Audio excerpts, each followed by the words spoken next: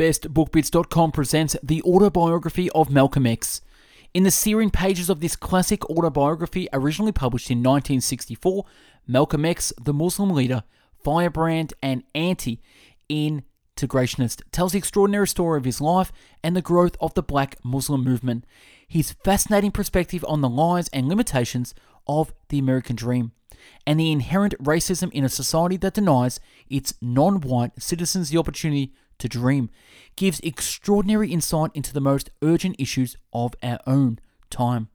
The Autobiography of Malcolm X stands as the definitive statement of a movement and a man whose work was never completed, but whose message is timeless. It is essential reading for anyone who wants to understand America. The written and audio summary can be found on our website, bestbookbits.com. So without further ado, I bring you the book summary of The Autobiography of Malcolm X. The first chapter presents events happening before Malcolm's birth, during the time his mother was pregnant with him. Then his mother was attacked by white supremacists because Malcolm's father, Earl Little, was involved in a movement that supported the return to Africa of those who wanted it. Malcolm was the lightest-skinned child in the family, and his father began to take him with him to the UNIA meeting. His mother meanwhile stayed at home and cooked and cleaned for the family because she was unable to find work despite being very light-skinned. The family then moved to Lansing in 1929, but they don't escape the problems being black brings. Their home is burned to the ground by white extremists, and when Malcolm turns 6, his father is killed. The Great Depression also starts during those times, and Malcolm's mother is sent to a mental hospital after she refuses to accept free pork, claiming that they can't eat it because they are members of the Seventh-day Adventist. Malcolm moves with a white foster family named Swirlings in 1937. Despite being good at school, his teachers don't think that he'd be able to achieve his dreams of being a lawyer. Over the years, Malcolm works as a dishwasher and visits his mother and siblings as often as he can. In 1940, Malcolm moves with his half-sister Ella in Boston, in a wealthy black neighborhood. While the Swirlings don't understand his decision, Malcolm feels that he'll be stuck in a menial job if he remains with them, and so he decides to leave. Malcolm is 15 when he decides to look for a job, knowing that he'll be able to pass as being several years older. Chapter 3 presents Malcolm in Boston, exploring the new city and observing the differences between the wealthier blacks and the poor blacks. Malcolm criticizes the wealthier blacks because they try to imitate the whites, and thus Malcolm is drawn to the poor population that remain true to who they really are. Malcolm meets Shorty while frequenting a pool hall, and Shorty gets Malcolm a job in a ballroom where he works. At the ballroom, Malcolm shines men's shoes, tends the men's bathroom, sells condoms, and passes towels, while also learning that the ballroom's income comes primarily from selling marijuana and serves as an intermediary between black dealers and white customers. During his stay there, Malcolm changes drastically and he begins to drink, uses drugs, and he also changes the way he used to dress until then. After a while, Malcolm quits his job there and becomes a regular customer. Malcolm begins to work as a clerk at the drugstore, and it will be there where he meets Laura. Malcolm tells Laura about his dreams of becoming a lawyer, and she encourages him to follow his dreams. Laura likes dancing, and during one time when Malcolm and Laura are dancing at the Roseland, Malcolm meets Sophia, a white woman. Malcolm dumps Laura for Sophia and begins to enjoy the status he has by dating a white woman. Malcolm moves in shortly, and after a few years, he finds that Laura never recovered after Malcolm dumped her, and she eventually became a prostitute. Malcolm begins working various jobs, washing dishes or selling sandwiches, until he earns enough money in the numbers racket. Malcolm also meets Sammy the Pimp, and they soon become friends. Malcolm moves into a rooming house where he learns many things about men in general from prostitutes. Malcolm's life takes a turn for the worst when he loses his job after offering a cop to take him to a prostitute and losing his job.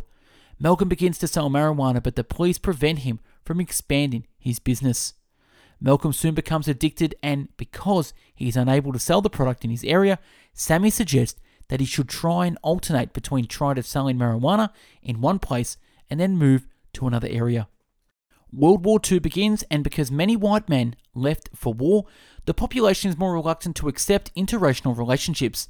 Malcolm continues to meet in secret with a white woman named Sophia, while also escaping being drafted by the military. Malcolm becomes unable to travel by railroad after an incident where he threatened someone with a gun during a train ride, and because the police began to know him and his drug dealing business, he also became unable to sell drugs. As a result, Malcolm began to traffic guns and be involved in robberies while also starting to use harder drugs. Malcolm's brother, Reginald, moves in with him, and Malcolm arranges for him to sell different products on the street. Things change drastically in Harlem, and Savory Ballroom is shut down. Riots take place, and prostitutes and hustle remain with no other choice but to find a legal job. Malcolm is also affected by these changes, and he finds himself forced to live on what Reginald makes on the streets. Malcolm works various illegal jobs and even gets involved with bootlegging with a Jewish man, but that didn't last long either because the man soon disappeared. After a disagreement Malcolm had with a man against who he betted, Malcolm is forced to run away to Boston in order to save his life. Shorty and Ella are amazed to see how much Malcolm has changed, and Malcolm continues his relationship with Sophia while Shorty starts seeing Sophia's younger sister. In order to earn some money, Malcolm, Shorty, and an Italian man named Rudy form a burglary ring, and they rob the houses of the rich white people with Sophia's help. Malcolm is caught when one day he sees Sophia on the streets with one of her husband's friends and blows her cover. Malcolm is eventually sentenced to serve 10 years in prison. During this time spent inside the Massachusetts State Prison, Malcolm meets Bimby, who helps Malcolm grow by pushing him to learn more and use the small library in the prison to learn about various subjects. When Malcolm is moved to another prison with a bigger library, he continues to teach himself using the books he has. Malcolm also becomes a Muslim in prison and accepts the Nation of Islam's principles.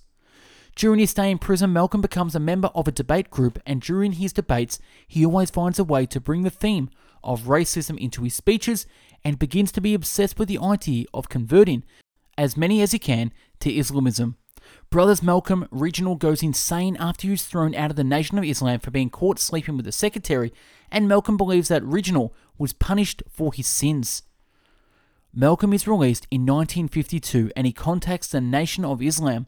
Malcolm is taken as an example, and he asked Elijah Muhammad how to attract more people to the faith, but has little success in Detroit.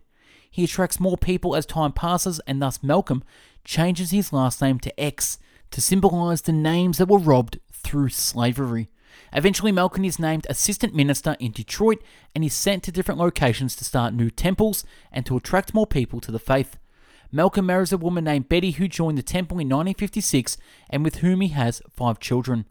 In 1958, Malcolm's half-sister, Ella, also joins the Nation of Islam, and by the year 1965, numerous temples exist in Chicago, New York, and Detroit. Starting from 1957, Malcolm, the Nation of Islam, and Elijah Muhammad begin to be attacked in the media. In 1959, Malcolm is sent as an emissary to other countries, and is also during those times when he begins to attack other black civil rights leaders. In 1960, mass rallies are being held by the Nation of Islam, and even though at first they don't allow white people to participate, they soon ease up and let them participate.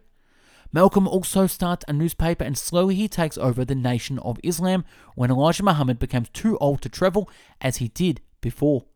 Malcolm also starts a circuit in which he held lectures at universities, but because Elijah becomes jealous of his success, Malcolm gives up some of his activities.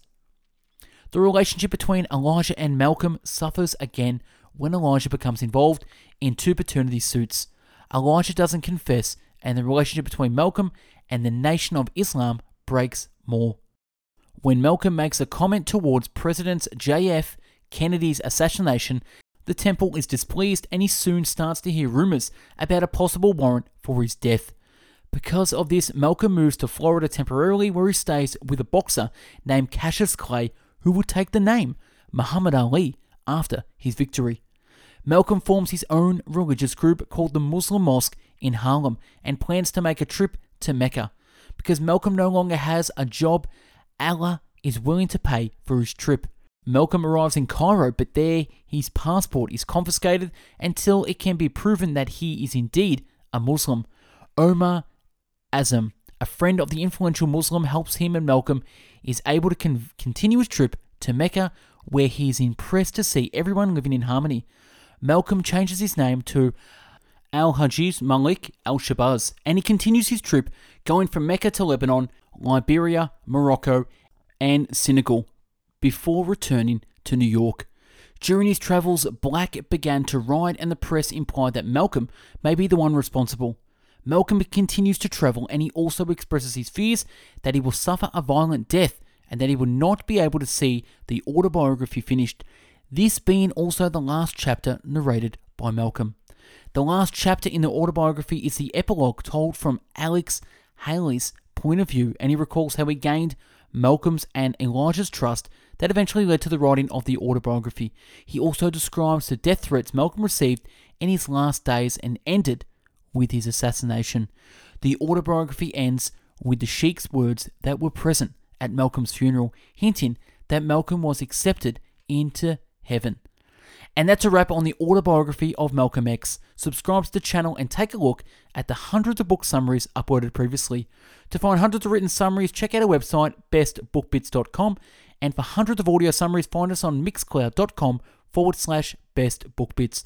If you want to help and be a contributor, get involved in the channel by reading the book, writing a summary, and email us at info@bestbookbits.com to have it featured.